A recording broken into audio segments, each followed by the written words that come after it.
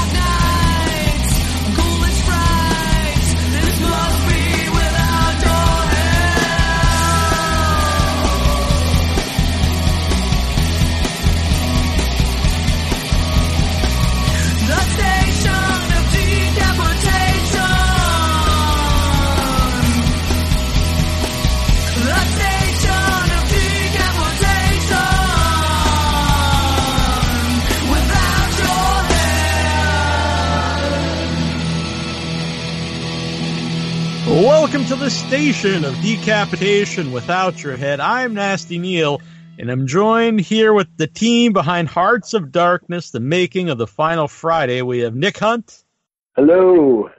Good to have you back. Peter Bracke of Crystal Lake Memories. Hey there. The director of said documentary, Edwin Samuelson.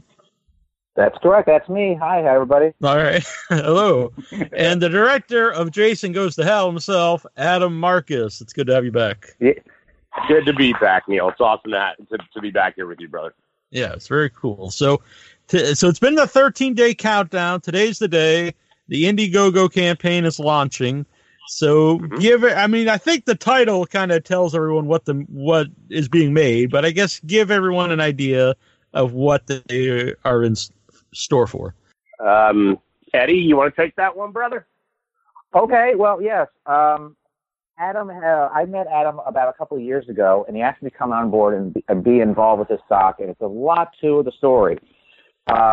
People, there's been many books written, well, not many books, but let's say Peter has written a great book on the series, Crystal Lake Memories, which I know everyone has seen. There's been documentaries, but there's only so much space and stuff that can be reported, in these books.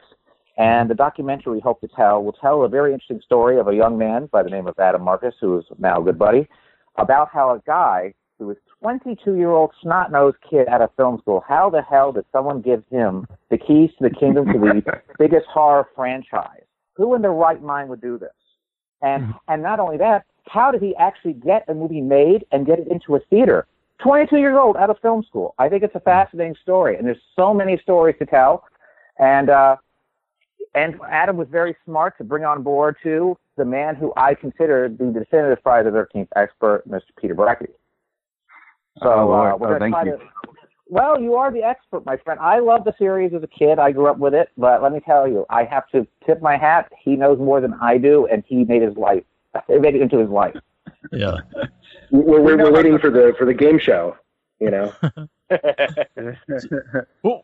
Peter, I'll tell you, go on. Oh, go ahead.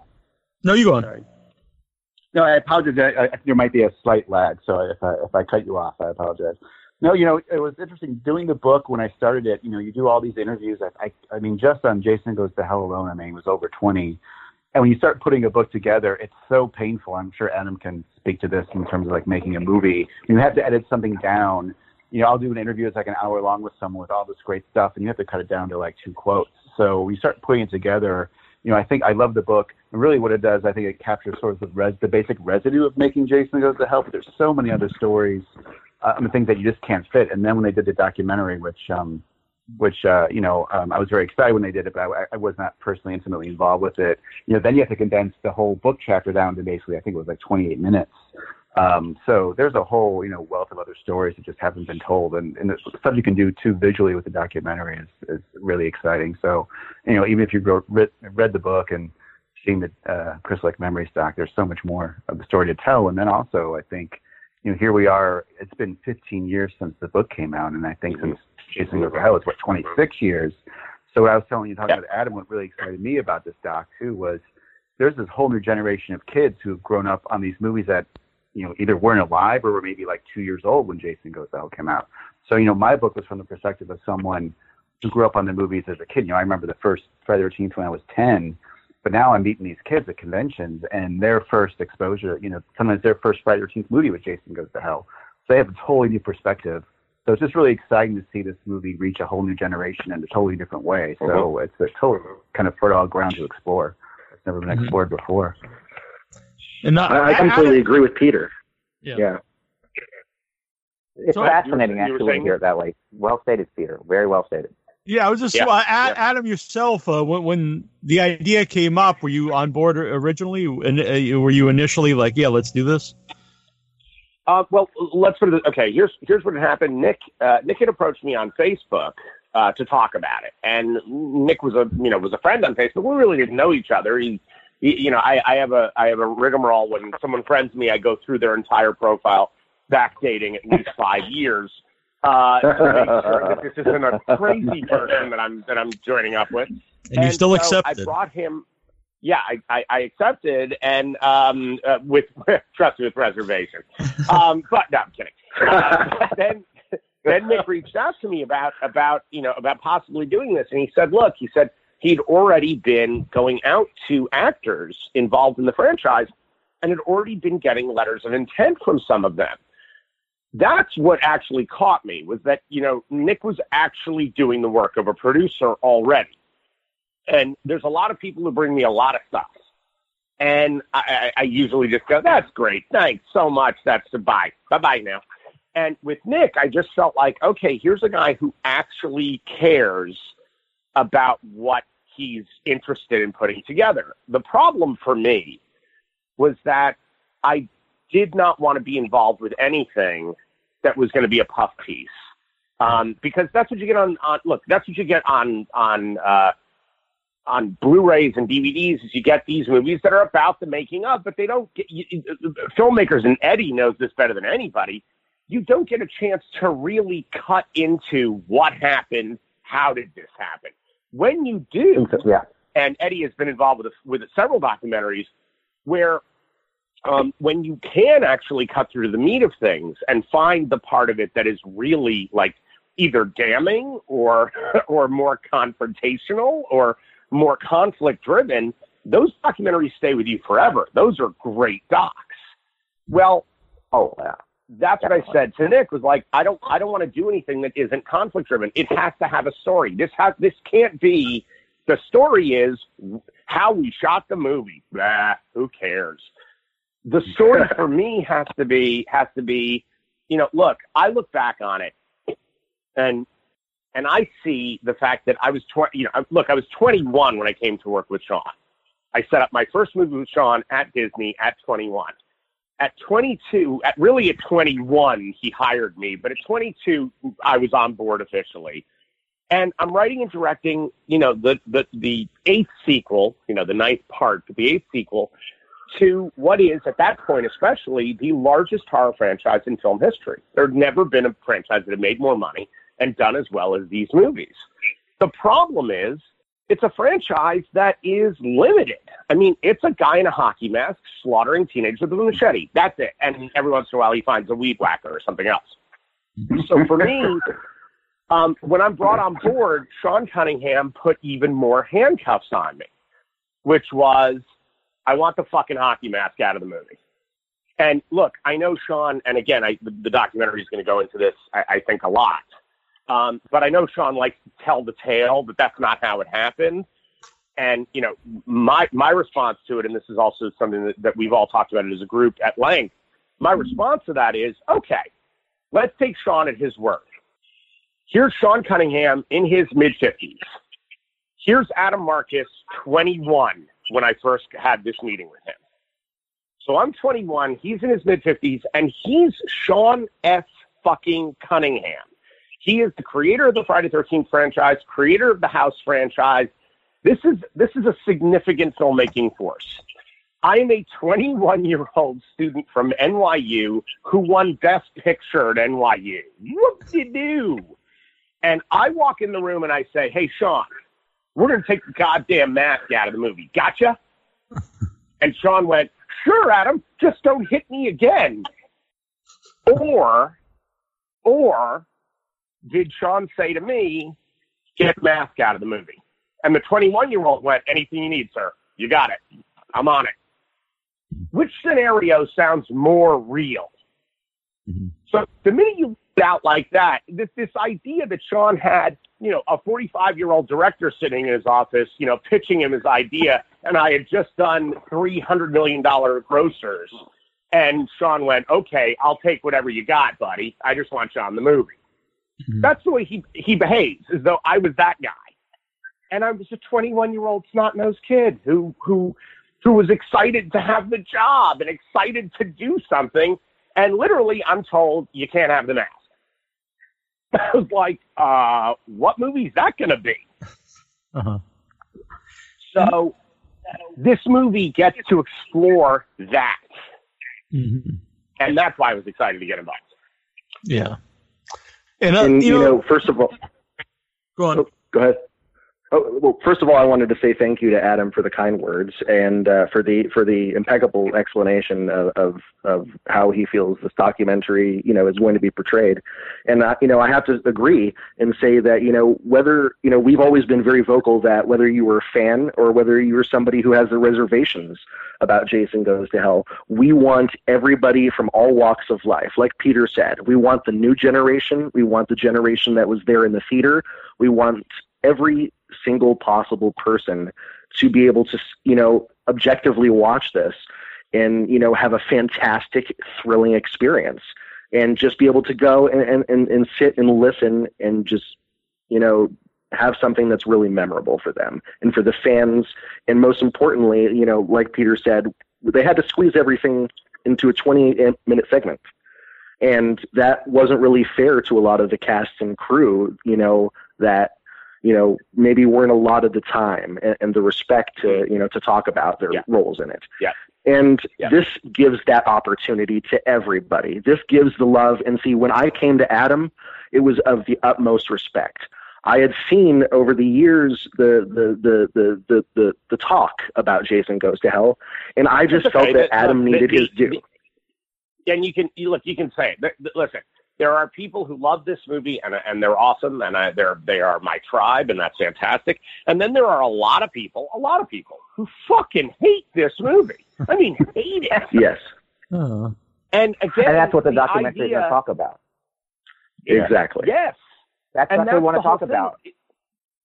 If this documentary isn't born out of that conflict, we're not doing our job. Then what story are we telling? Mm-hmm. And two, you know, I grew up, some of the great, I don't know if you guys ever seen a documentary about the making of The Abyss I think it's called Under Pressure. Oh, but it's awesome. Really, yeah, it's awesome. But one of the things I remember, I wasn't a big fan of The Abyss, and watching that documentary, and I realized too doing the book was, you know, I went in, there were certain Friday the 13th that, you know, personally I didn't like.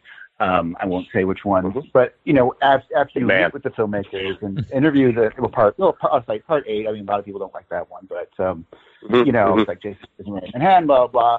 But then after meeting the director and the writer, you talk to the actors, same with The Abyss, it's like you start to realize, even if you don't like something, once you understand someone's process and the decisions they made and why they made them, and a lot of times, like, you know, Adam's saying, you know, decisions you make are dictated by a producer or a studio.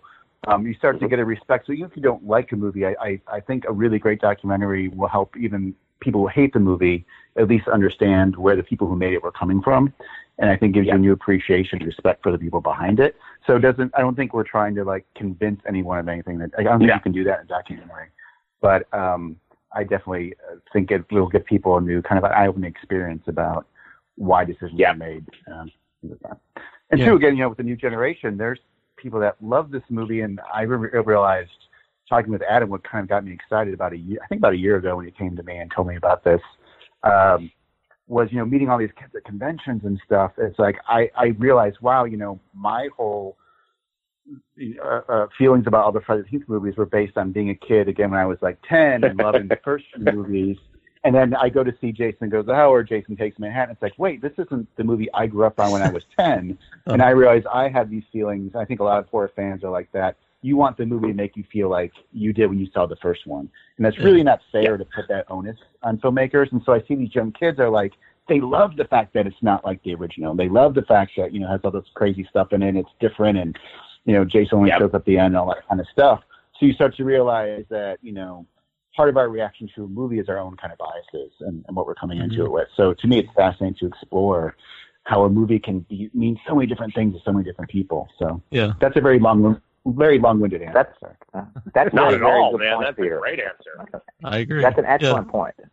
People, it's like, I'll give you an example. The reason, when I first started Friday the 13th, believe it or not, I had a Puerto Rican babysitter who was really into horror films. And I remember, I'm serious. She was like, I just saw Friday the 13th. And so I go to the video store and I see the back cover, which I believe at the time was part 3.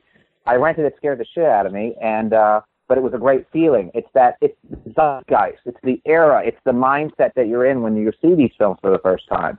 And when the films come out every year, but don't forget, this was the longest delay at the time, I believe, from Friday the 13th films. Well, at that time. People were waiting 5 years for a sequel. And when it came out, not only was it very different because, as Adam has mentioned, he tried to do something different. People were, they were conflicted.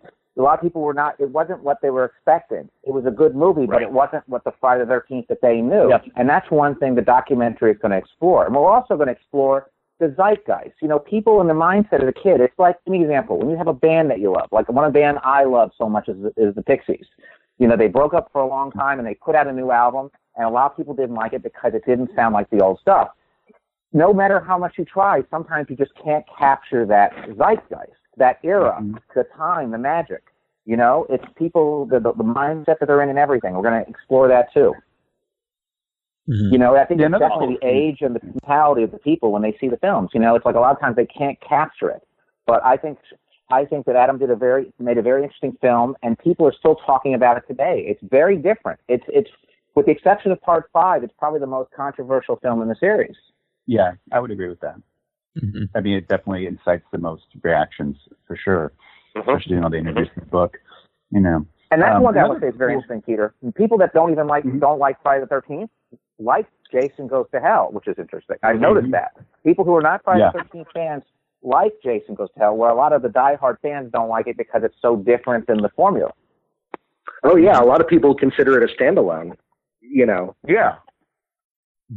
Well, another thing, what really kind of fascinated me too, and thinking about it after talking with Adam, in the last few months and things, is what I love and what I love about writing books and looking at stuff. And like you're saying before, Adam, I think when a movie comes out, you don't really know what its legacy is going to be. And even doing Crystal Lake Memories 15 years ago, it was like, it hadn't been that long. But now here we are 20 some years later. And when I look at Jason Goes to Hell, I see a movie that in many ways predated a lot of things that we see now, like expanded universes and, including mythologies and things like that. You have to remember in 1993, we had all these Friday the 13th and Halloween, Nightmare on Elm Street movies. So no matter how great Jason Goes to Hell was or wasn't, that time period, horror was just in the doldrums. So, people I don't think were ready for example, a movie about adults in a Friday the 13th movie, the whole idea of, bringing this whole backstory. I think now people are much more open to it because you see like Marvel movies and serialized television. It's normal now to have something come out and be like 8 parts and have all these, subplots and backstories and characters. But back in 1993, I don't think people were quite ready for it. So it's kind of fascinating too to look at where Jason Goes to Hell kind of places within just the overall evolution of the horror genre itself. Because there's also a lot of, there's not only to other Friday the 13th movies, but a lot of references to other horror movies in general. Mm-hmm. Exactly. Yeah. Now everything does that, you know? Yeah. It's weird now for a movie. Go ahead. No. Please finish your thought, because it's right on the money. I don't know. You can probably speak more. I was just thinking, Adam, because you actually make films. Is it rare nowadays for a studio or a distributor, whoever is funding a movie, to not expect you to have a plan for sequels and to expand the universe? I mean, is it rare just to say you're going to make one movie and that's all it's going to be, and we're not thinking about how to franchise it? Does that make sense? No one in the studio system will ever be involved with a horror movie that's a one-off. It doesn't exist. And it doesn't matter if you obliterate the villain at the end, they will somehow find a way. I mean, the fact that, they're making Don't Breathe 2, it flat out tells you where we are with this stuff, because the blind Marine is somehow going to find the girl again. But this is the world we live in. And guys, with the Conjuring franchise, with all this, look, you have to remember, Scream comes out just a couple of years after Jason Goes to Hell. And by the way, I was offered Scream before Wes came on board. That came to me through my agent. And I'm telling you, like, there was something that happened right after Jason Goes to Hell where suddenly everything was meta, everything was self-referential, everything included other references. And, and look, luckily, I have filmmaker friends who look back on Jason and they flat out say to me, they're like, no, I cribbed a bunch of stuff from that movie. And my response to it is, yay, like, awesome. That was the whole point. And I mean, Neil, you're 100% right. Look, the Freddy thing is what everybody, remembers the most, of course, as they should, to the end of that movie. By the way, New Line did not ask for that scene. That is not a New Line scene. That's a me scene. That is truly me sitting around my apartment with my two roommates. One was my co-author. The other one was the assistant editor, Sean Cunningham's son, Noel. And they were high to the bejesus, and I was straight because I've never gotten high, and I was going, guys, how do I get more cool referential stuff in the movie? We're coming up with gags, and then I said, well, he's going to hell at the end of the movie. You know who's in hell already? Doesn't New Line own Freddy outright? Like, nobody else has the rights to Freddy. And next thing you know, I'm running. Sorry, don't worry. It's okay. I just turned it off. Sorry about that. That's all right.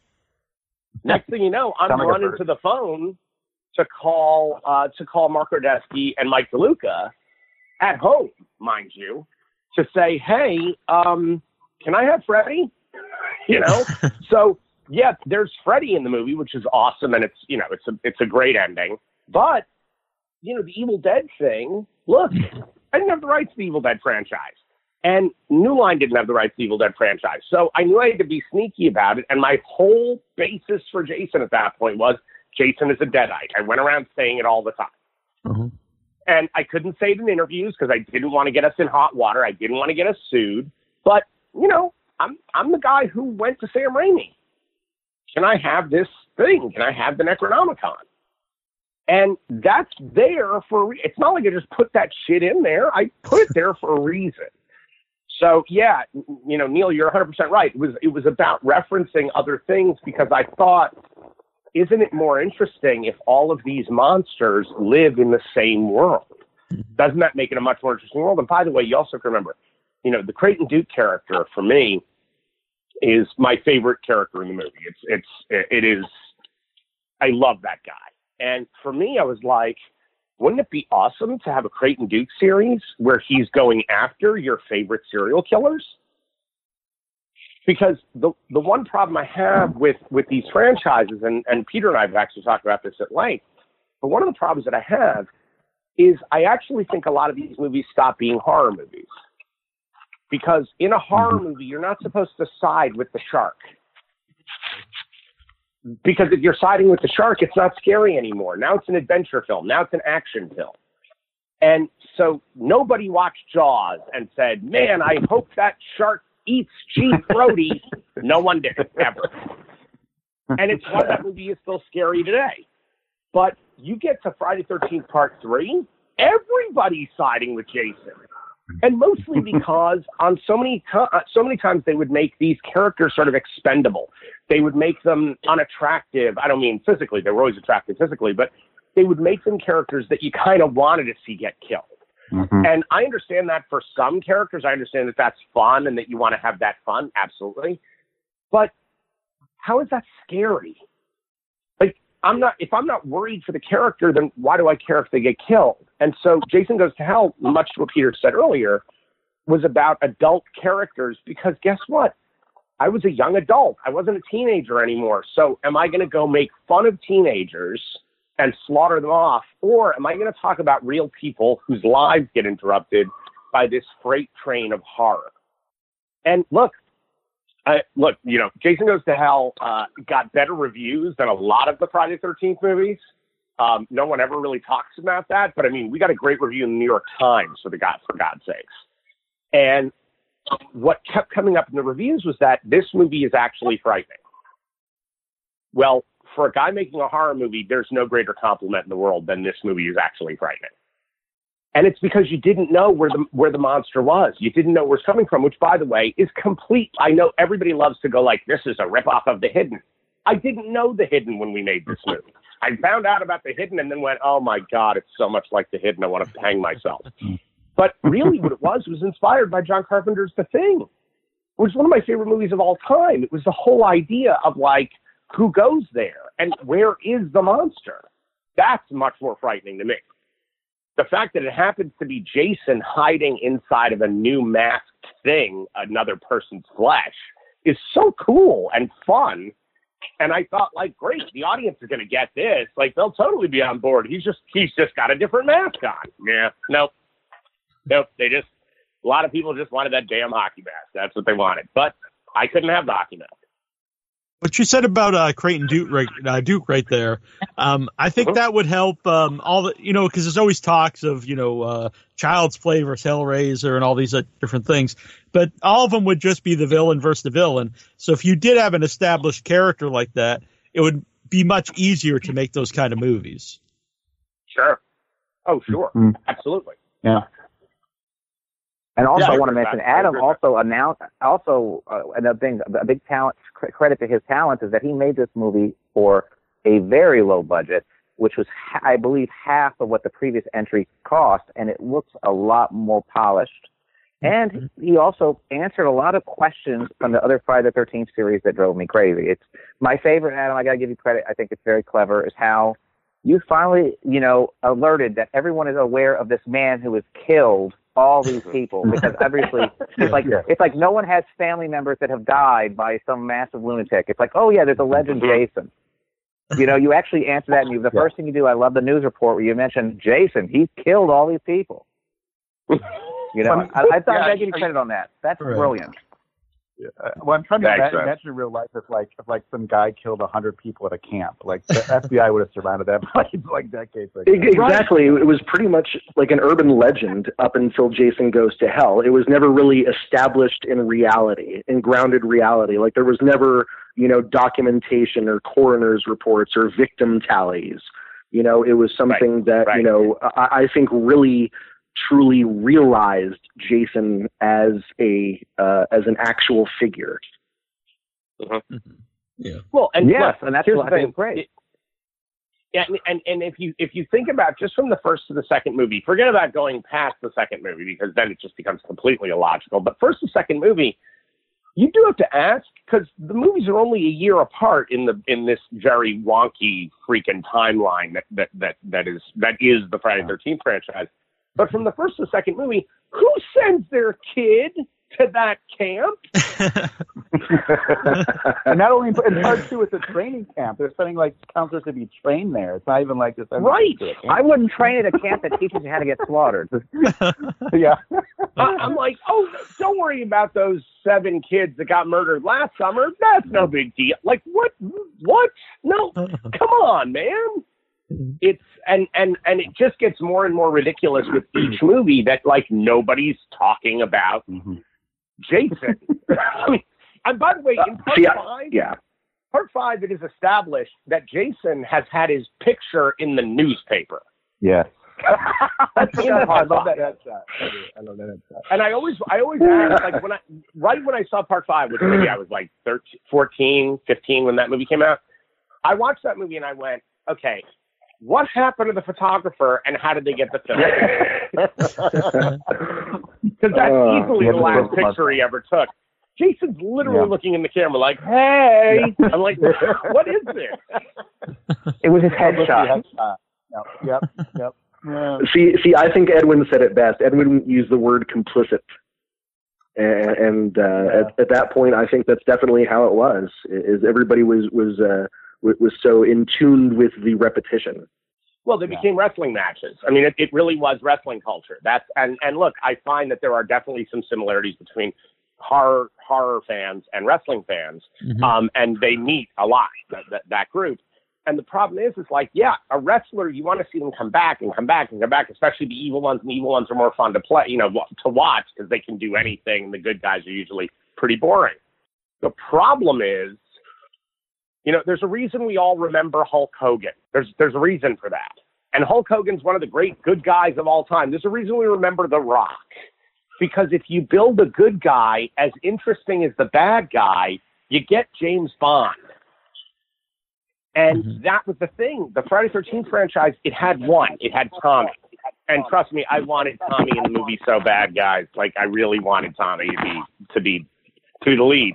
And I couldn't have it because we didn't own it. I'm telling you, the number of walls that got thrown in my face every time an idea would come up was like, wait a minute, I can't have Tommy now?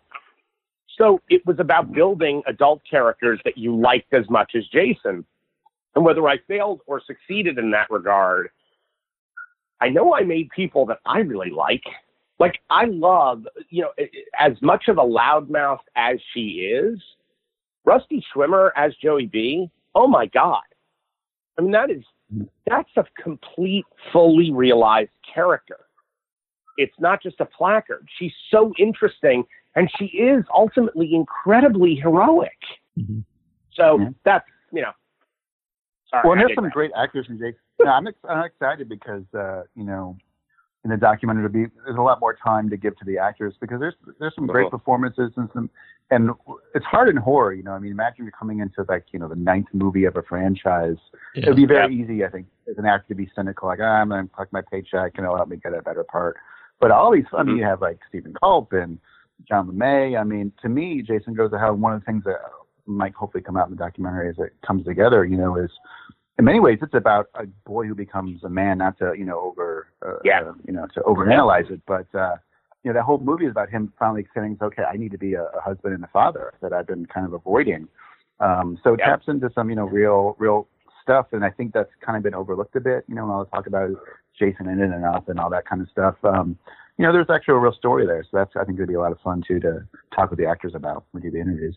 And Nick, go on. Sorry. Go ahead. I was just going to ask Nick about when you started to find the actors and the crew and stuff that were in Jason Goes to Hell. Were they all on board right away about doing the documentary and talking about the experience? Well, actually, it's funny that you said that because I was actually going to think about segueing into that because going back to what Adam had said, and what Peter had said about not being able to, give them enough screen time and enough dedication and stuff like the previous documentaries was, it made me feel so good. I have a brief story. Like, I went to one of the first actresses I reached out to was Catherine Atwood. And, she was amazing in the film and she's an amazing person in real life. And she was just so freaking honored because she was not involved in the previous documentaries. And so it made me feel so personally good to be able to, sort of put the spotlight on her for a minute and be able to show the love to her, because that's really what it's all about, because these people did dedicate their time and their energy to making the best product possible, and, most of the actors, were incredibly, receptive. And everybody has been very excited from the get-go for this thing, and everybody's, been on the ride with us, and it's a whole assortment of incredible talent from all around the country, and I wouldn't have it any other way. How it's go on. I'm sorry. Oh no, I think it's kind of underscoring what Nick said. I mean, no, there's not a single phoned-in performance in this film. So again, whatever you think about the movie, I mean, everyone showed up and made. Everyone remembers Joey B and Leslie Jordan and Creighton Duke. I mean, there's a kind of, even within horror, these are kind of unforgettable little characters. I think that speaks to the why people, especially younger fans, like the movie so much. Is I think it says a lot when people start, doing fan fiction and writing stuff in forums like, what would Creighton Duke be doing now and that kind of stuff. And that doesn't happen unless you create characters that live beyond just, Jason fodder. So. And by the way, the reason I think the reason the performances are what they are is, and we're going to definitely, I hope to definitely explore this in the doc, is, I gave the actors months before the film shot, because we cast them months in advance because we had to do so many makeup effects on people. So you have to, you life cast them and all that. I said, guys, I'm available. If you want to rehearse, let's rehearse. And truly, we created almost like a little theater camp. And I was rehearsing the actors for weeks before we shot anything. Well, that matters. And I never understand directors that don't want that time with their actors. Like, the actors are your storytelling tools. How do you not give them the opportunity to make those colors as vibrant as possible in their character choices? And that's just my process. I try to rehearse on every movie a lot. Because I want the performances to be as good as they can possibly be. And most horror movies never get that opportunity to rehearse the actors because I don't think anybody takes the time. Like, take the time. Have the moment with these people because they want to do a great job. Give them the opportunity to do that. An actor gets great if they have the time to craft the character. Adam, I think it's important that you mentioned too about your background in the theater. It's in your blood, and that's where a lot of the real actors come from. Well, and our casting director was a huge Broadway theater casting director, Barry Moss, who also, he cast every episode of The Cosby Show. Forgive me, I know we can't talk about Cosby, but he did this remarkable thing for television, as well as, look, I mean, guys, when we did readings at Cunningham Productions, I had people like Charlotte Rae and George Hearn doing table reads for me. These are some of the greatest Broadway actors to live. These are Sondheim actors. So yeah, there has to be respect for that craft. Otherwise, you're not going to tell as good a story.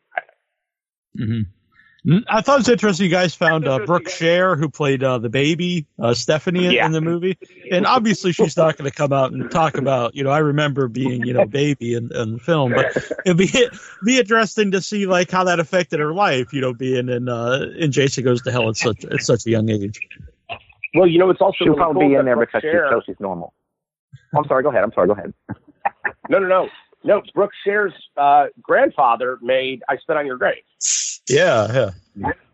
So she is horror lineage. So yeah, she is steeped in horror. And I've known Brooke most of her growing up. Thank God for Facebook. Actually, it's how she was able to contact me when she was a teenager. And for me, I'm so glad to see she's okay.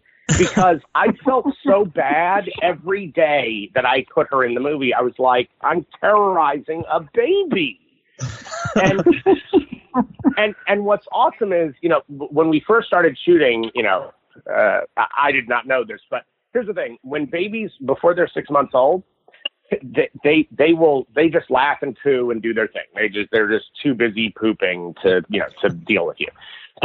So they're just adorable and they're fun and they don't really get spooked. The minute they become 6 months old, they know who mommy is, and it's all that matters. So suddenly they start screaming at everything. The minute you take them away from mommy, they're screaming. Well, we shot with Brooke when she was 5 months old. I did not know that.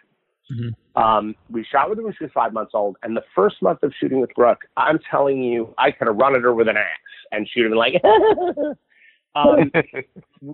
We hit 6 months in the big scene in the Voorhees house. And my poor brother, Kip, had to, in one shot, and it's in the movie, had to terrorize her with the demon creature coming out of his mouth, trying to go into the baby's mouth. We gave Brooke the demon to play with. She was fully, she was playing with it like a toy. I mean, it was hilarious. the minute we took Brooke away from her mother to put her on the table so that Kip could do the shot, and again, Kip is Gucci going between takes, but trying to stay in character as this villain, the baby starts screaming, crying. My brother at the end of the take walks over to me. He has tears streaming down his face. He's like, never make me do that again. I'm like, I got you, man. I totally. The shot's incredible in the movie. And by the way, you feel like as a director, you're like, am I scarring this baby for life? No.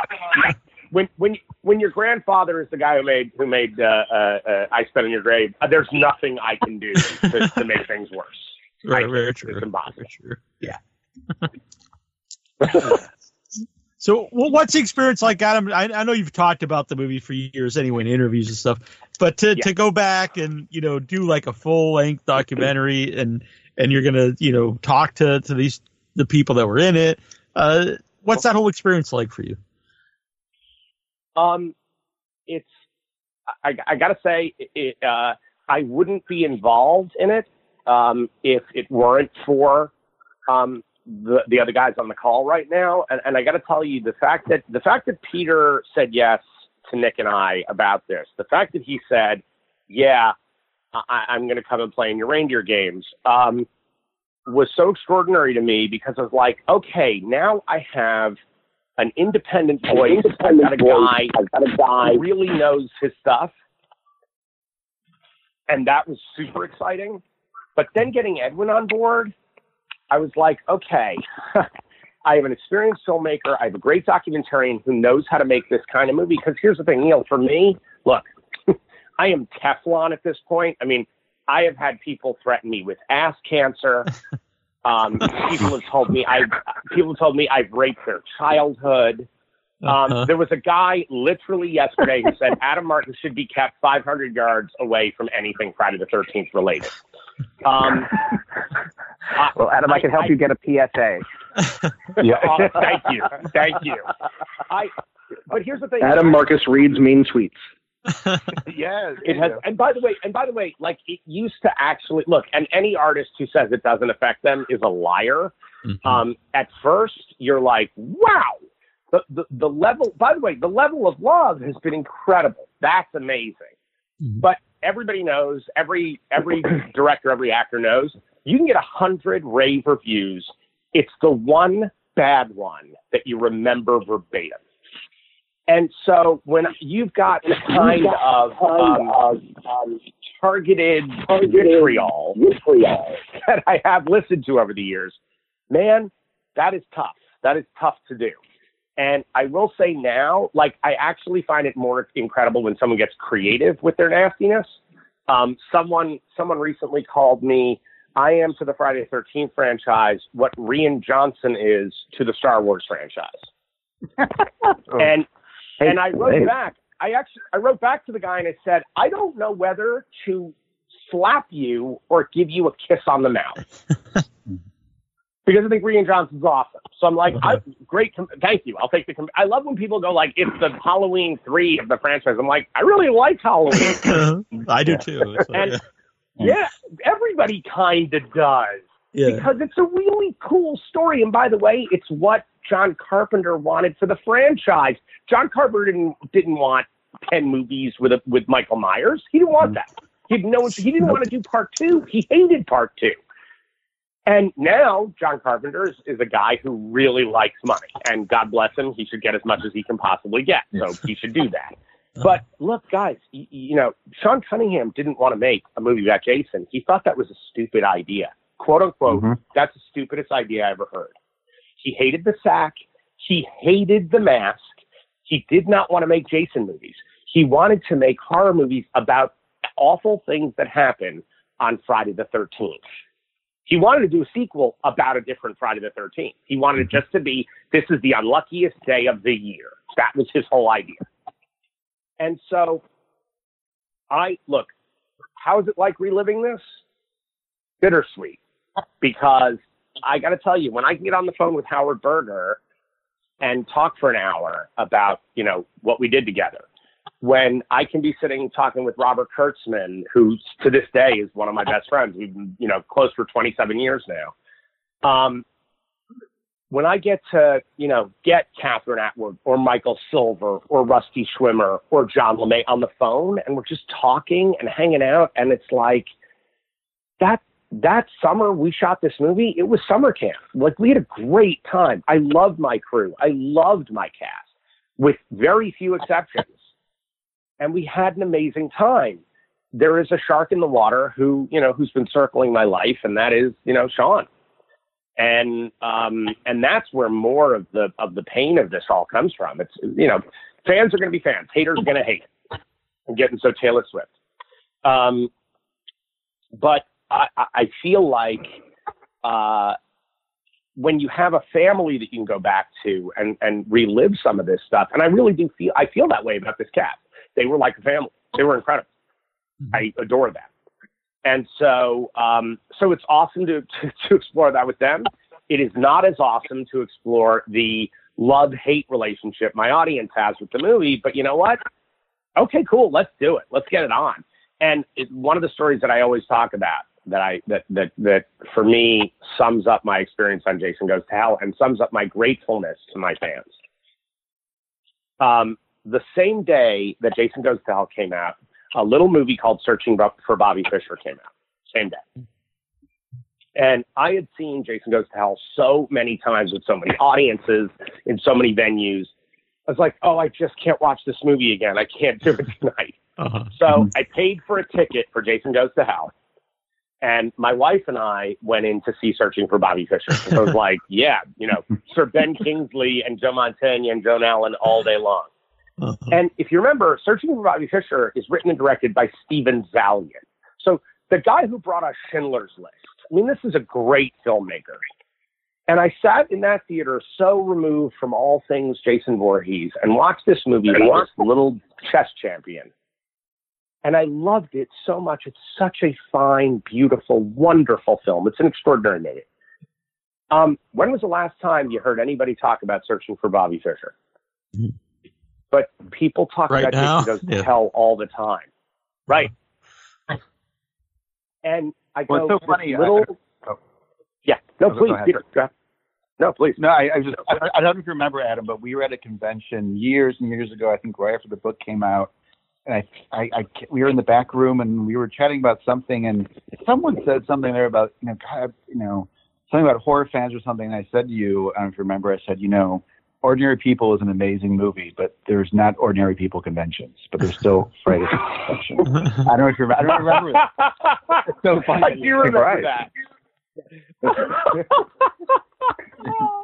The same exact song. It's weird, so true, because it's strange. And you don't hear people talking about Part 7 that much. You don't hear a lot of discussion about Part 3. By the way, these are terrific movies. I grew up in these movies. I love these movies. But I think the divisiveness is part of the thing that gives this thing life. Is that there are people still debating it and talking about it angrily at times, which is great. I'm okay with that. Look, I kind of hate what's happened to film in general, in that, we're being driven out of theaters because if you're not a blockbuster, you can't get an audience. We're all going to a small screen, which we watch at home in our living rooms because we've all got stereo sound and beautiful screens and everything else. But we're losing that connectivity to each other that happened in the dark while you all sat there and had a joined nightmare together, which was, in a horror movie. And I feel like that's such a shame that we're losing that. If this movie, along with many others, but if this movie can be some small part of people having a conversation and having an opinion and getting crazy, great. It just means people are actually talking to each other, which is awesome. Yep. Yeah, I just a couple weeks ago for Friday the 13th, a local theater here, they showed 2 Friday the 13th films outside in the woods by a cabin by the lake, and it's just a great time. It was freezing out; it got down to 40, and it's been hot. Besides that, but it was a great experience. Awesome, dude! That's great. Love that. Well, exactly. A whole other discussion, but I definitely feel like the movie industry has destroyed movies in a weird way. I mean, it's fragmented everything. Like you said, destroyed the movie theater going experience, and now there's 5,000 channels. You can stream anything you want, but there's no water cooler moments anymore. I mean, no one ever watches anything at the same time anymore. And, you know, because I mean, Friday the 13th is something we all, even if you don't know what, even if you've never seen one, everyone knows what it is. It taps into the culture, and I don't know if things still can do that the way they did back then. Exactly. You don't hear people. Go ahead. Go ahead. You were Nick? I was saying, you know, Jason Voorhees is one of the most recognizable pop culture icons in the entire universe, and you would be remiss to go anywhere, and ask somebody or show somebody a picture and not know. You know, and that's the reason why, you know, Adam was saying about, you know, people don't talk about part 7 or they don't talk about part 4, but they do talk about this. And, you know, there's evidence and there's reason behind it. And that's why, you know, there's a reason behind when we announced this documentary, why it's been covered in over 15 different countries. You know, people all over the universe are wanting this. And, you know, it's just incredible. Well, I'll tell you a short little story. I don't think I've ever mentioned this before, but when I started the book, we went to every publisher, my old agent, and everyone turned us down. They're like, there's not enough of a market for like this coffee table book. So I started doing it myself. I think I spent 2 years on my own, you know, on my own dime, just doing it on spec, I think it's called. And it wasn't until we actually pre-sold 5,000 copies to Amazon in literally like a week that Titan Books then came on and said, oh, like we get it now. Like people have always underestimated this series. Like I don't think that was my whole point, was like everyone knows what that hockey mask is. It doesn't matter if you've never seen one of these movies. You show that hockey mask and some blood in any country in the world, and I don't think it's hyperbole, but everyone knows what that, it stands for something. It's a brand almost. It represents something. Yeah. Yeah. So, well, Peter, what was it specifically about Friday the 13th that had you so interested? Well, I think I probably like Adam and Edwin and Nick. You know, I mean, I grew up on these movies. I mean, the big three for me were Nightmare on Elm Street, Halloween, Friday the 13th. And I think most kids growing up in that era can say the same thing. But what I was fascinated about Friday the 13th is, unlike Halloween and Nightmare on Elm Street, no critics came out in support. I mean, this was like the bastard son of 100 movie franchise maniacs. So everyone, you know, and also fascinating. It really is. That's what it is. And it was a different time, though.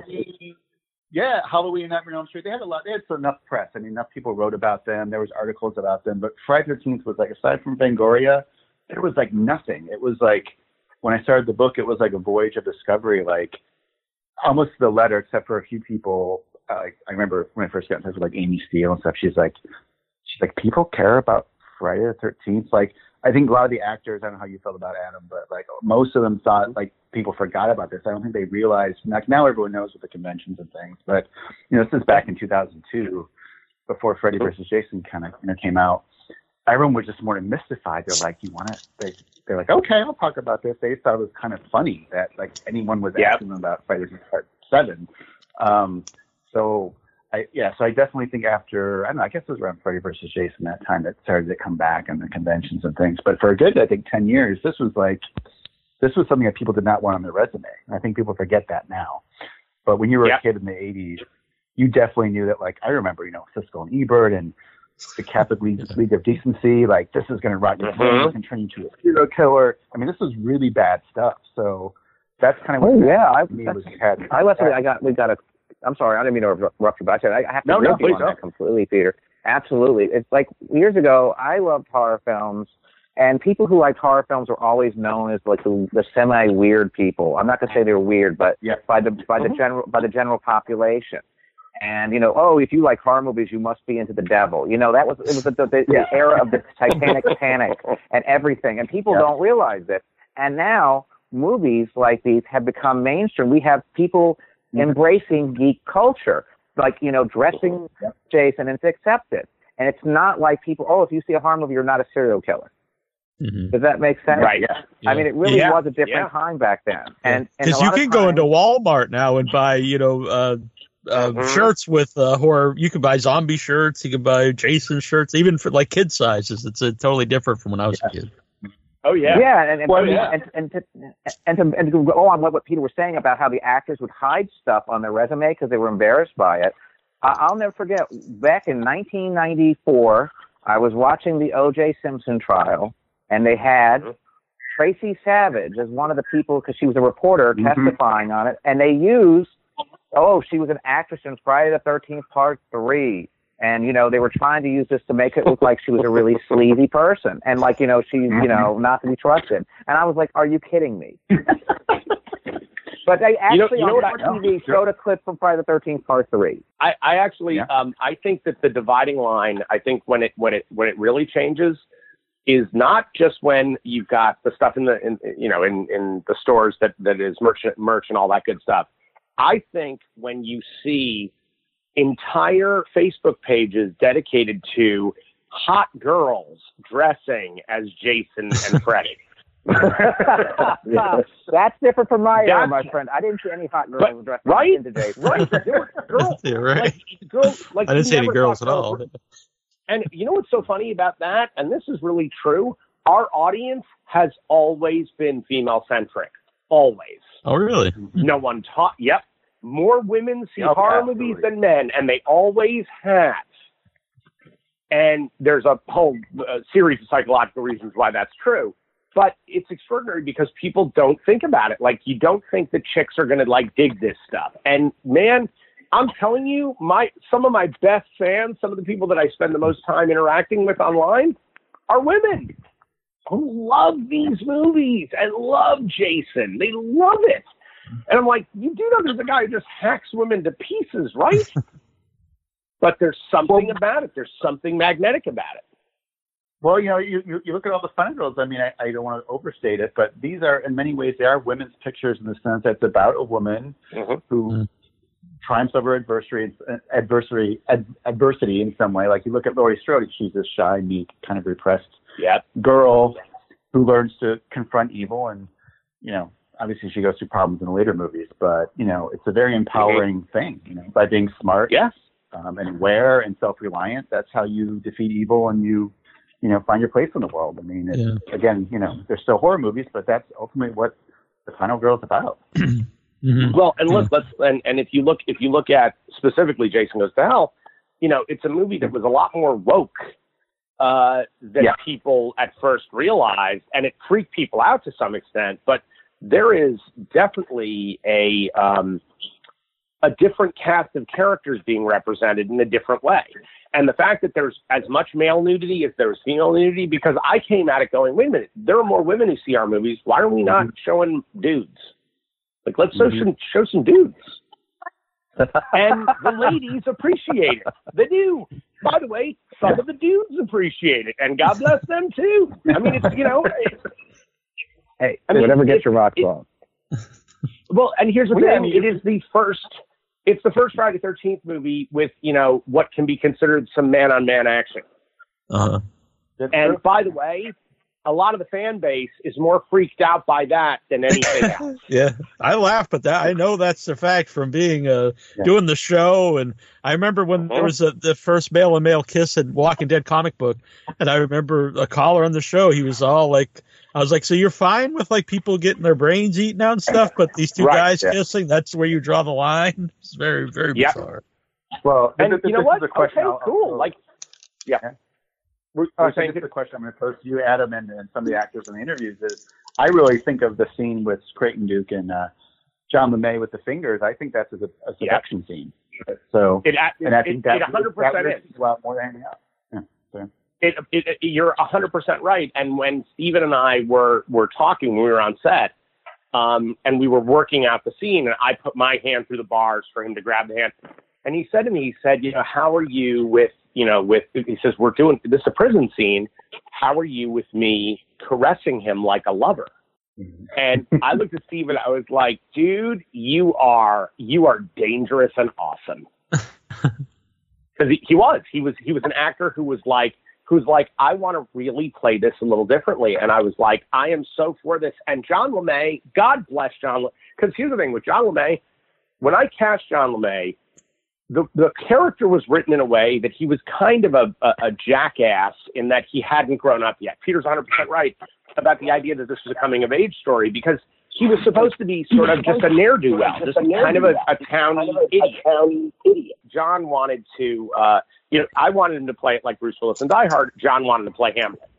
And so we bumped a couple times on that, really trying. I was like, John, you got to lighten it up, Francis. Like, we're making a horror movie. No Shakespeare around here, dude. And I'm telling you, when it came to stuff like Stephen Williams, saying, hey, I'd like to do this way. And I was like, I'm all in. I turned to John. I said, how are you with this? He's like, Adam, I love this. Like, now I feel like it's really about something. I'm like, great. So there was Discovery where, again, I let my actors kind of lead me a little bit, where it's like, and again, I don't understand directors that don't want their cast to contribute to the storytelling. And, look, the world I grew up in, as Edwin was talking about earlier, I was a theater kid. I was a New York City, Westport, Connecticut theater gump. And the world that I lived in, they say some people are raised by wolves. I was raised by choreographers. And my world looks like the movies that I make, because my movies look like the world I grew up in. And so for me, those ideas and those storytelling elements, they filter in simply because that's my world. So yeah, you're 100% right, Peter. That scene is a seduction scene. And there's also sort of an interesting S&M component to it with him breaking his fingers and enjoying that. I mean, he is definitely a bit of a sadist.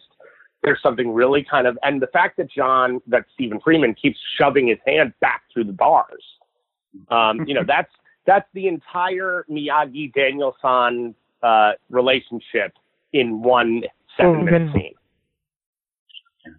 It's also somewhat reminiscent of The Silence of the Lambs, that moment when Clarice is outside of Lecter's cage and he kind of touches her finger and you get that sexual charge going there. Oh, you bet. Well, I always think of Silence of the Lambs as an incredible love story. Yeah, well, it is, absolutely. I mean, totally. I mean, Lecter's definitely in love with her and she's definitely attracted to him. But, Well, I was going to mention something that might be totally off track, but you mentioned Last Jedi earlier, which I thought was interesting because I like Star Wars, but it doesn't mean anything to me personally. So I just watch those movies and whatever. So I thought Last Jedi, I'm like, that's fine. But suddenly I feel like, half people hate it. But one of the things I thought was interesting about that movie is, and what people seem to hate the most, is the scene with the Yoda and Luke, where basically Yoda destroys all the Jedi books or something, and they says, okay, you have to grow up now and move beyond this stuff. And I think there's a little bit of that in Jason Goes to Hell and movies like that, where you're basically telling, you can't have the same movie 5,000 times. You can't, we can't take you back to when you're 10 years old. This is a movie about a guy growing up. Like, a lot of people react from that because they want the old Jason where it's tits and ass and it's made for straight guys and everything's easily explainable, digestible like a Big Mac. And anytime you break away from that, that's threatening to some fans, I think. Not all of them, but some people. And I think that's why agree. That must be part of the divisiveness for the movie. Yeah. Mm-hmm. I could be talking about my ass. That's just a thought. Yeah. So I have a question for Edwin, because Adam had mentioned earlier about, it's not going to be a fluff piece. It's going to be a documentary about the polarization of the movie, to people. So when you're actually interviewing people that might not be a fan of Adam, or they have stories that aren't, aren't positive towards him, is Adam involved in that at all, or are you going to be doing all that yourself or with your crew? Well, I have been a special features director for about 10 years, doing a lot of making of documentaries on many Blu-rays you might have seen. In fact, Peter and I first became acquainted on Urban Legend, and we did Valentine.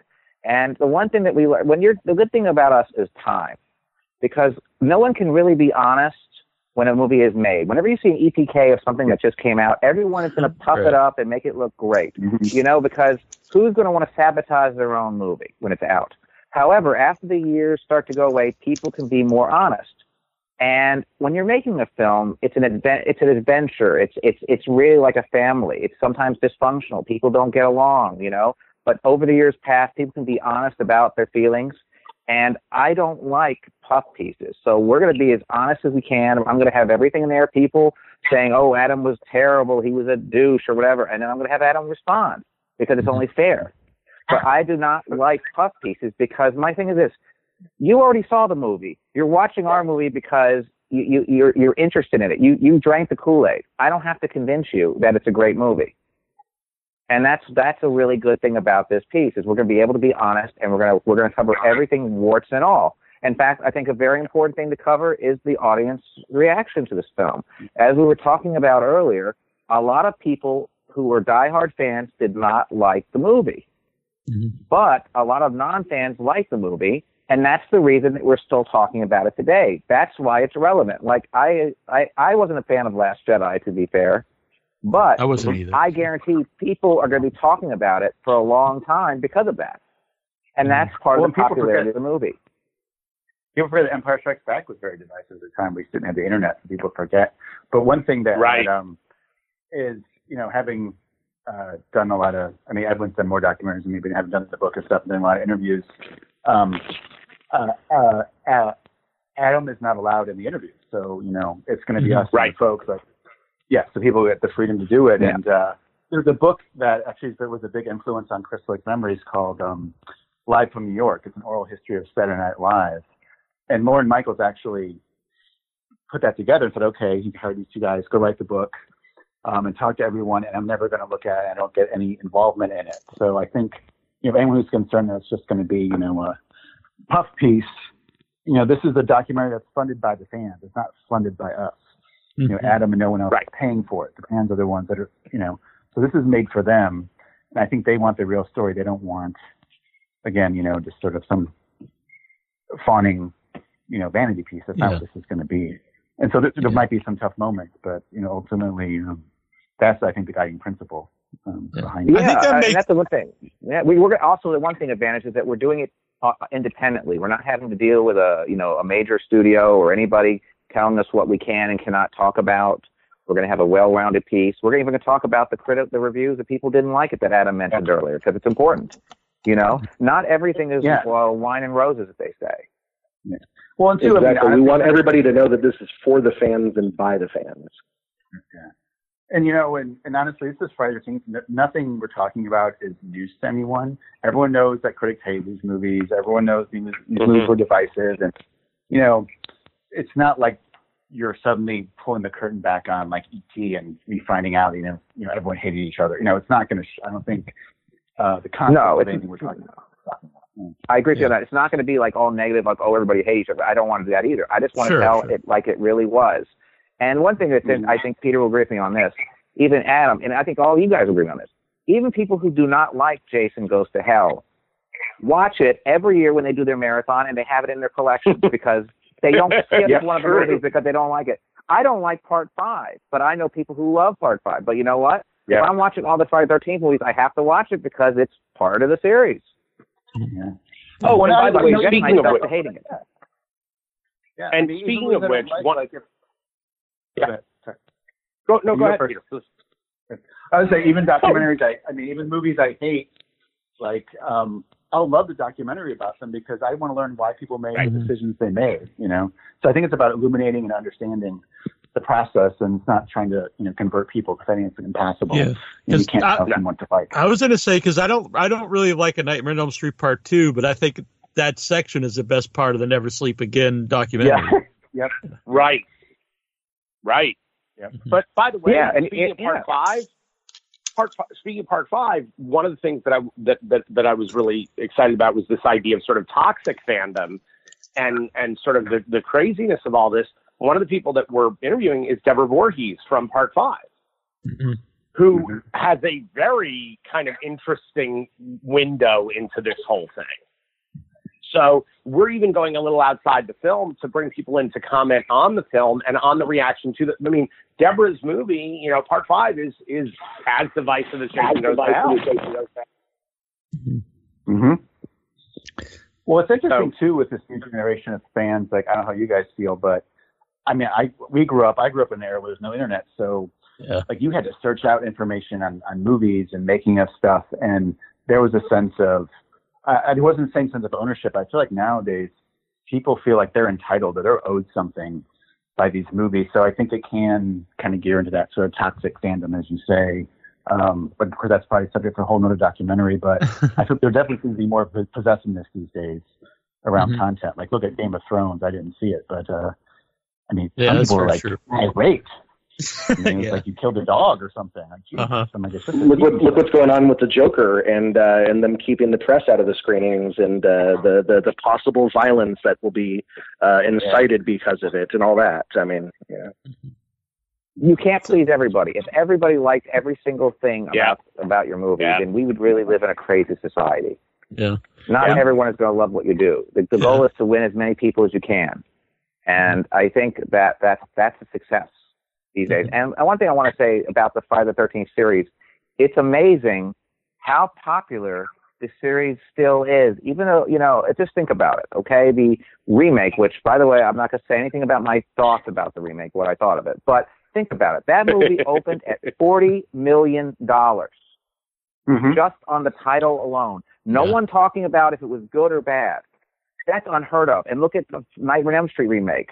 That made a lot of money. And the Texas Chainsaw remake that first came out, they were number one at the box office in over 30 million. Some of these films, 40 million. It's amazing that people are still talking about these films today. Just think about the box office of that film of the remake made more than all the films combined. Mm-hmm. Yeah. Well, look at the new Halloween. I was not expecting. Yeah, Halloween's a perfect example of that. Think about it. And what's so funny is, if you look at it, they did the Halloween H2O 20 years ago, basically their new Ruby with the original actress.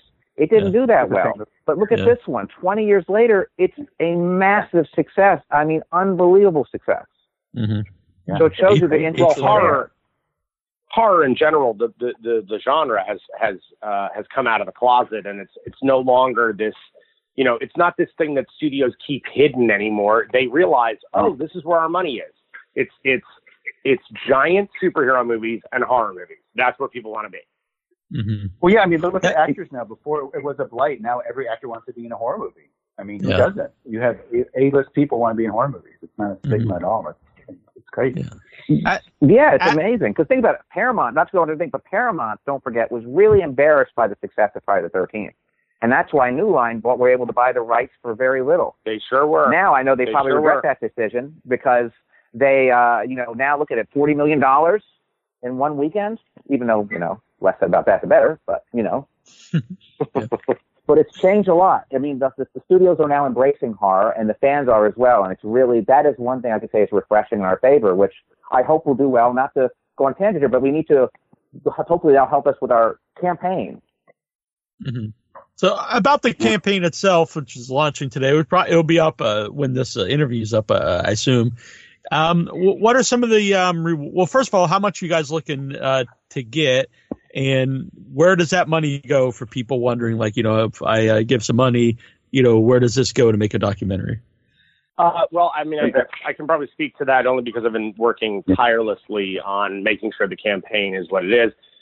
The film is budgeted at $50,000, which is a modest budget for the amount of interviewing that has to be done, the amount of editing that has to be done. It's actually a pretty small budgeted feature.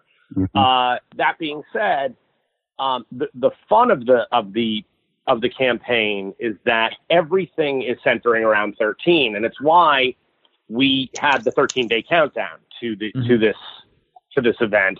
There are 13 levels of perks. The perks are awesome. We have got we have got fine art pieces that have been created where only one person can get that perk. Oh, wow. We've got masks being made by one of the most respected mask makers in the entire industry, and he's done 10 masks for this campaign. We've got, Blu-rays, digital downloads, DVDs. We've got all the usual suspects of this kind of campaign, but then a lot of really cool incentives like, producer credits and being a part of this movie in a substantive way. And even a top, there's one top category where you're invited to the premiere of the movie. And I can't say where that is just yet, but it's kind of amazing because the movie has already been asked for at several festivals. Sight unseen, they want it.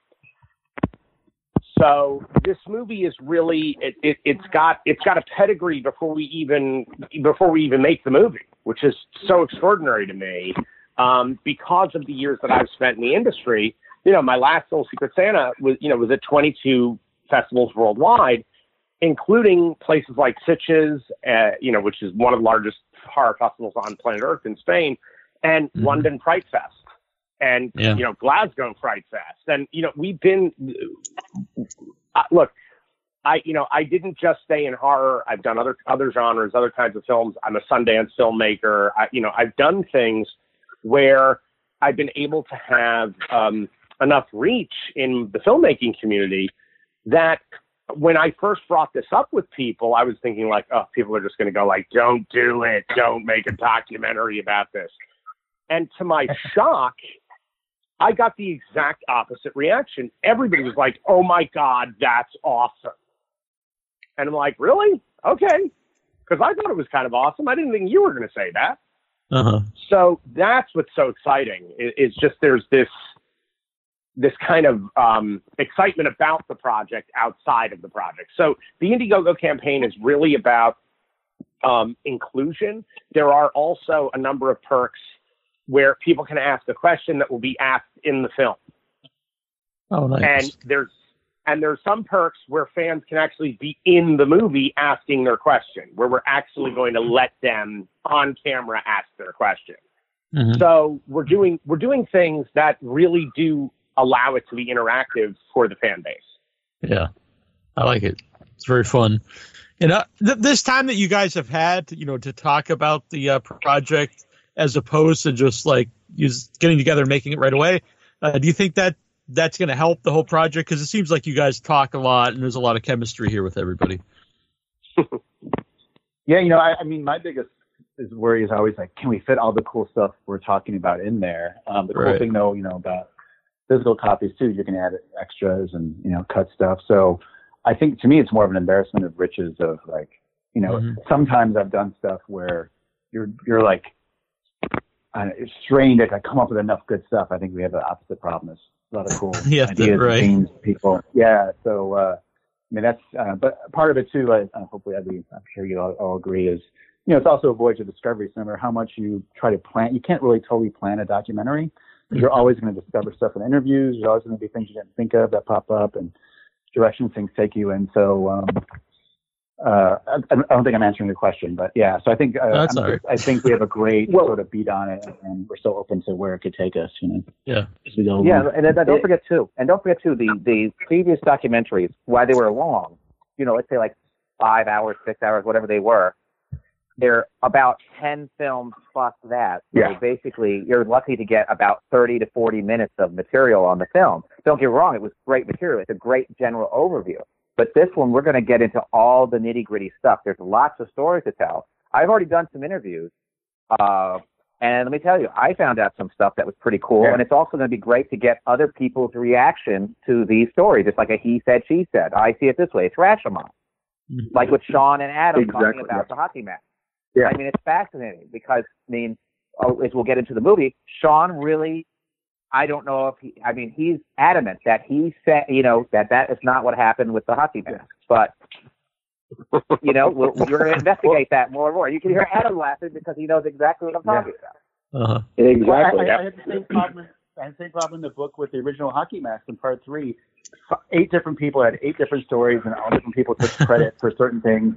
There was never going to be, unless you had a video camera there at the moment, you kind of just present the different perspectives sometimes. And, right. Yeah, it's the best you can do, Everyone's quick to take credit for success. No one is in a hurry to take credit for failure. That's true. Yeah, failure's an orphan. but to answer your question, I really do think that it's benefited us to sort of keeping everybody apprised of everything that's been going on, and everybody has been so receptive and so engaging, and everybody just loves the 13-day countdown is one of those things that I was just talking the other day is a welcomed rarity. In the crowdfunding community, because people don't really dedicate the time to involving people and to getting people excited. They just sort of drop the campaign. And that's, that works in certain instances. But with us, from the beginning, I just looked back in my Facebook memories the other day, and this all started from me making a simple post who would be interested in seeing a Jason Goes to Hell documentary? And from then, it absolutely blew up. And we are here now, and we are getting ready, and we are on the way. Mm-hmm. And I think that's something you're good at, Nick, is getting the word out about things. That's how I found out about you, how I found out about the documentary, and that's definitely a big plus for you personally and for the documentary. Totally, Nick is he's an amazing hype man. Yes, yeah. Thank you. I wish I could take all the credit, but a tree is only as strong as the branches that accompany it. And I have an amazing team, led by Adam and Allie and Peter and Edwin and just so many people who have cohesively brought together these memories for everybody. And it's just something that's so special. And I can't believe that we are finally about to bring this to everybody, Mm-hmm. Thank you for the kind words, then. That's very nice of you to say that. Very good, yes. Yeah, thank you. And great artwork, by the way, for all the stuff that's out there so far. Well, that is all Adam.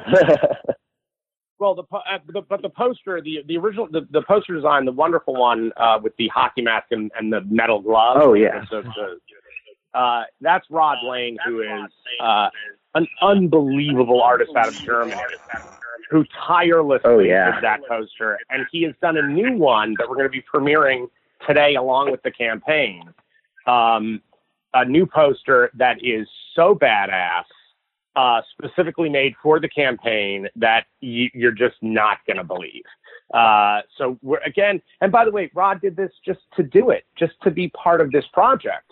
And again, that's what I'm saying. It's so fan based. This whole thing is about them. Not about me. It's about their love of these movies, Jason Goes to Hell in specific, but more about their curiosity. We have a culture now that embraces people wanting to know more about how movies are made and how these parts come together. And I'm so excited that we actually get to go on this adventure, not just with this team, which is extraordinary. Like, we couldn't have better people involved, but that we're actually venturing into this with the fans, that they will be riding alongside of us as we make this happen. Mm-hmm. Do you guys know how long, runtime do you want? Like a normal feature, like 90 minutes, or is it going to be I don't know, just how long do you think you'll make the actual documentary? Edwin?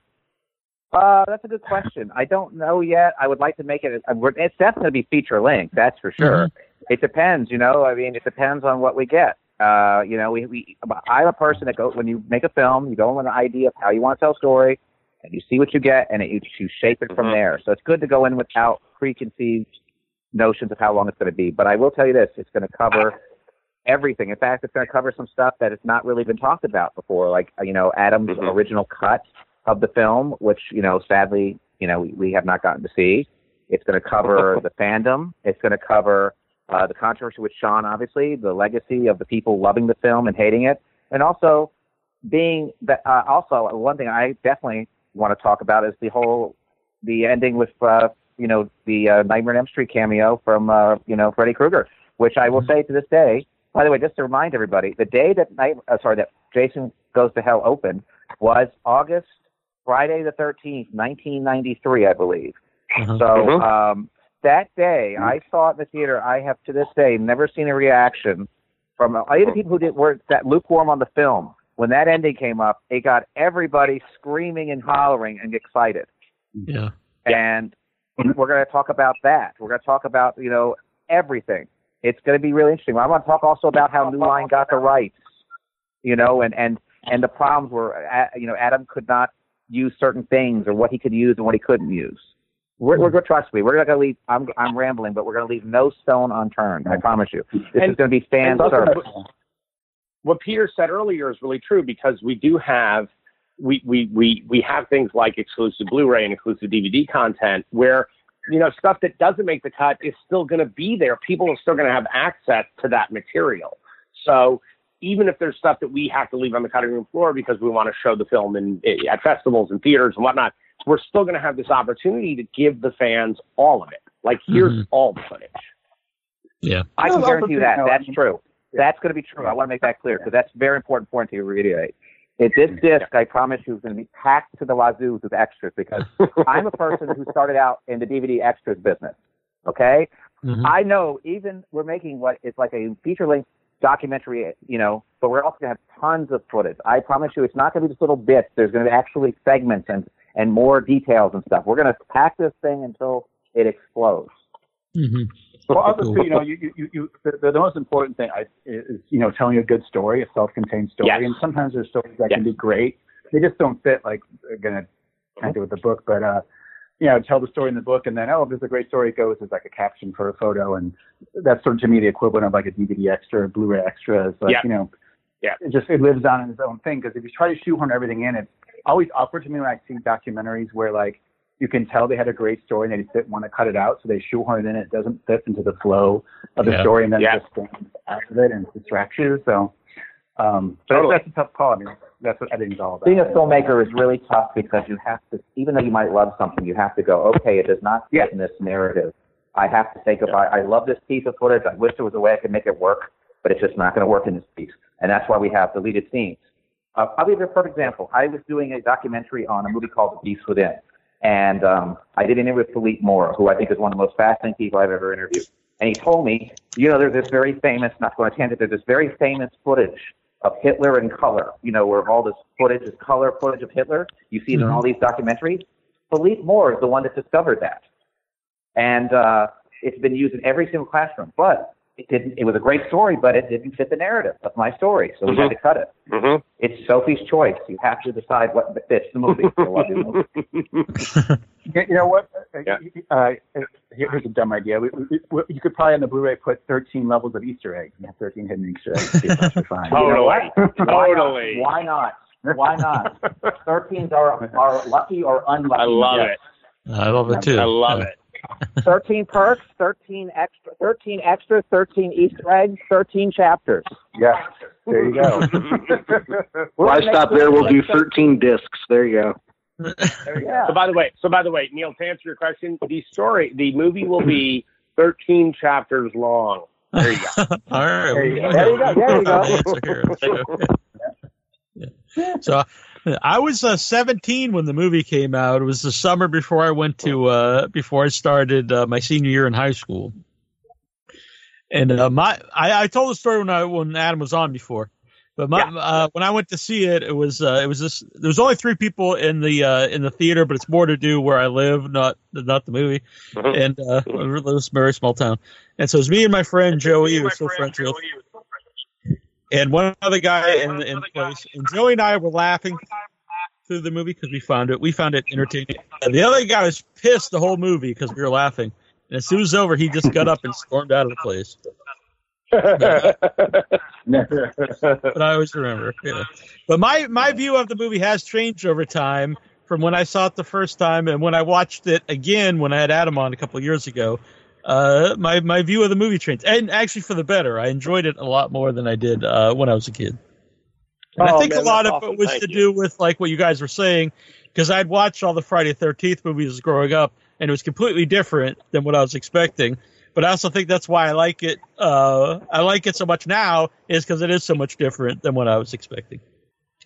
That's awesome. Thank you, brother. Thank you. That's really cool. Really cool to hear. Yeah, and it's totally crazy.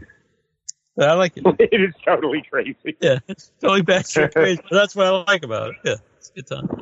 Yeah. So, Indiegogo. Adam a successful film because people are still talking about it. And what more can you say? Now, I'm sorry I didn't mean to interrupt you, but I just think that's important. No, I totally agree. I mean, think about how many good movies have been forgotten. I mean, most movies are forgotten. Yeah. I mean, to make any movie... There's whole social media groups dedicated to this one installment. Yeah. It's funny because you guys mentioned Siskel and Ebert, and like I like to go back and watch old ones because I grew up with it, so part of it's like it's fun to watch, and it's just interesting anyway.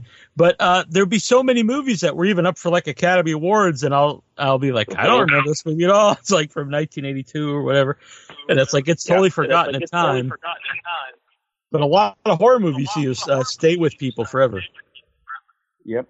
Well, I think when you have a powerful It's true. experience, especially when you're young in the movie theater, it just sticks with you. And I mean, I still remember waiting in line for 2 hours to see Empire Strikes Back. I remember first time I saw Nightmare on Elm Street, and the heat broke in the theater, and we were freezing, half from fright, half from the cold. I mean, I those are indelible images. Seeing Friday the 13th, and I remember all that stuff. I think that's really kind of what this is about. Is these movies just make such an impression that it really touches people. So again, not to overstate it, but so that's exactly what this documentary is for. Yeah. People who are touched by this knows the hell. And I do recommend to watch it's on YouTube, the Ebert, Siskel and Ebert review of Friday the 13th Part 4, because Ebert, like, he starts almost cry during the, I don't want to kill the dead, and he's like saying, he's like, this is what kids will think life is about. And I was just like, I grew up in that time. I don't think any kids I knew thought life was exactly like Friday the 13th Part 4. They skewered them. Oh, yeah. Oh, well, I got to say this about Ebert. I mean, I love Ebert, but don't forget, this is the guy who gave Last House on the Left 3.5-star review. Right. Yeah. And he hates horror films. And if you ask me, Last House on the Left, which, by the way, talked to Saw S. Cunningham Connection, is a very sleazy, misogynistic movie that's really disturbing, But what's interesting is that, he goes on a tangent about Friday the 13th. In fact, if I'm not mistaken, Peter can correct me because he's Mr. Friday the 13th, they actually gave out Betsy Palmer's contact information and said contact her, and which is totally reprehensible. That's horrible. Yeah, Gene Siskel did that. Yeah, he gave out Sean's information and Paramount. Yep. Yeah. And they stopped reviewing if I remember correctly, Peter, they stopped reviewing or doing the video reviews for the franchise after something like Part 4, because I don't remember seeing any others that they ended up covering. Yeah, Part 5 was the last one they did, and they basically just made a joke. They showed the trailer and just laughed at it and didn't actually really review it. They said, "Oh, okay, so that was the last one." They used to have a segment. How serious they were. Yeah, I mean, I think they really believe this is harmful to people, and now it just seems funny. Even at the time, it seems kind of funny. Like, they really thought that, like, if I saw a Friday movie, I was going to go crazy and stab people. So I guess, to get the benefit of the doubt, I guess they were concerned for our welfare, but it was just like... I guess it's the Reefer Madness effect. Yeah, they did a special about slashers themselves, and, like, where, just the slasher genre. And I think they also gave out the information for the people who made Silent Night, Deadly Night. Yes, they did. I believe that's correct. They used to have a segment on the show called Dog of the Week, and they would review a lot of these films. They would actually take them out, and they'd have like an actual dog that would come out of the street and go, "Oh, it's time for the Dog of the Week." And of course, they mentioned the latest slasher film, which they probably watched like 10 minutes and walked out. But they would just need content for their show to rag on. Yeah. What's weird to me, though, is they gave Halloween 4 stars, and I mean, honestly, Halloween is no different than Friday the 13th. I mean, it might be better shot, but I mean, it's the same thing. It's young, promiscuous girls being murdered, half undressed, and there's violence and nudity. Like, there really is no difference between Halloween and any of the other slasher movies, other than it might have better production value. But I mean, in terms of morality, there's one other thing though, and this I'll give. So funny, I'm talking against myself, but okay. But I'll give it to Carpenter in this. The one thing that I think differentiates Halloween from all the other ones is that you really don't see the kills. They're not bloody kills. Where exactly. Friday the 13th was the first one, and why it separated itself from the pack to some degree. Sean's camera lingers on the cut in the throat. Yeah. No one can forget the Kevin Bacon death in that first movie. I mean, we all looked under our beds for years to make sure no one was under there, so they could shove an arrow through the box frame, the mattress, whatever wood was there, and then through our neck into our. I mean, it's the physics of that is so insane, but we were all terrified. Yeah, totally. Yeah. Well, I guess it's like the opening of Halloween, and you literally you're looking through the killer's eye holes, stabbing a naked woman. I guess the association of promiscuity and death really, gets crystallized in Halloween, because every movie ripped it off. So it's just interesting that they didn't criticize that. I always thought that was kind of strange. Yeah. Well, what's interesting too, don't forget, guys, is that Tom Savini did the makeup for the first Friday the 13th film, and the reason they picked him is because he did the makeup for Dawn of the Dead, which is a movie that Ebert gave 4 stars to. Yes, stars too. Yeah. So, Way more gory. I mean, it was unrated at the time because it would never get an R rating. So, I mean, I don't understand. I can understand you don't like something, but to say it's dangerous and to give someone's home address and said contact them, that's just reprehensible. No, it's outrageous. It's outrageous. It's weird. It's actually kind of disgusting. It's a disgusting. Yeah. It is. Yeah. And later in life, he liked The Devil's Rejects quite a bit, which is another really dark movie. I know. Yeah, I guess with me, it's like it seems inconsistent. It's strange that certain movies they pick out and movies they didn't. I was like, okay, well, whatever. And actually, Siskel gave 3 stars to Halloween 3. People don't know that. He gave that movie a good review. Oh, really? There you go. Yeah. Mm-hmm. That's interesting. Yeah. That's a movie I think people like it, because when I was a kid, it was like very rare for anyone to like it, and I really liked it. But now I think it's almost reversed. I think it's rare to find people who don't like Halloween 3. Yeah. Well, I also think that when people... Oh, sorry. Oh, no. I just think about, time and the new generation and people going back and watching it. They're not hung up on there's no Michael Myers. They're just looking at it as a movie on its own and free of all that. Yeah. People buy the movie today for the title alone. That as well. Yeah. I think everyone stopped to let someone else talk, and then no one talked. Yeah. No, I'm sorry, guys. It's so hard to hear. Yeah, no, I hope you're editing this show. Yeah, I have a bunch of time cues written down for different various things. Cool. Love it. Thank you. I don't want to guys, thing, I'm telling you, I've been on Neil's show. It's awesome. Like, the show itself is awesome. So I'm not. He gets his business. Boy, does he. Well, I appreciate that. Sure. It's true. And Neil, thank you, by the way, for being able to accommodate us at the absolute last minute with having all 4 of us on. Yeah. I know there was a little bit of pressure, waiting on dates from us and stuff like that, but thank you so much. No, it's cool, no problem. Thank you guys for coming on. I really appreciate coming on the show to talk about the movie because I'm looking forward to it. Indiegogo is where the campaign people can go, and I'm hearing my own echo now. It's very weird, but Indiegogo campaign. I'm sure it'll be launched by the time this is up, and there'll be a link right here in the website. Oh, and do not forget to also the Facebook page. Also, I think that's important. People can see updates there, and it also links to the Indiegogo campaign. Yeah, absolutely, and we're on Instagram and Twitter. Yeah, and Adam, he does a live video every once in a while. You go up there, and so even if you're not there to we should be there to donate for the Indiegogo, but even if you just want to go there and find out more about it and talk about JC Goes to Hell, it's cool to join up there and see what's going on and share stuff. Yeah, exactly. We want everybody to know that you don't have to necessarily, we welcome everything. If you want to get out and share, share your heart off. If you want to get out and donate. We welcome and we value everything that you guys do. All right. Any last words from anybody? The one thing I would say truly is that, look, this movie is only happening because of the fans. We need the fans' help in realizing this picture, in realizing what we're going to be able to do. And so I implore anybody who is excited about this movie, there used to be a situation where you would pay at a movie theater to get filmed. That seems to be going the way of the dodo. And now it's like people are paying before the movie even gets made in order to see the film. And that's the thing. We need you guys to support this project in a way that allows us to go and make it for you.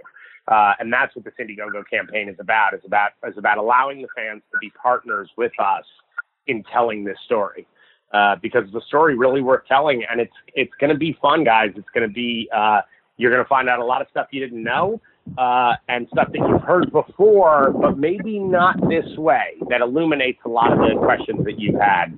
Gives you some answers that I think will be wholly satisfying. I want to thank you guys for the opportunity to come on the show. Really appreciate it. You did a good job. You asked good questions. I really enjoyed it. And I hope people will come to the Facebook page and the Indiegogo campaign. There will actually be stuff posted, interesting content, and people can read even if they can't donate. Like I said, please share the page. And I promise you, this is a film made by fans for the fans, and it's not going to be a puff piece. It's going to detail everything. And Peter and Nick, and Adam, trust me, they're all committed to doing the best that they can, and we need your help too. And thank you. Yeah, thanks everyone. I just second all that. I don't think I have much else to add.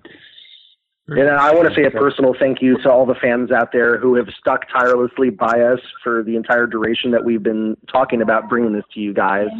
And, I just want to say that everything that you do, everything that you say, everything that you share, every like that you give, every time you engage, every time you view our page, it helps us and it means something. Don't ever think that it doesn't. Very good. All right. Well, I thank everyone for coming on, and go and check out the Indiegogo campaign and the Facebook, and I'll talk to you guys all again. Sounds great. Thank you so much. Thanks again, Neil. Thanks, guys. Thank you. Bye. Bye.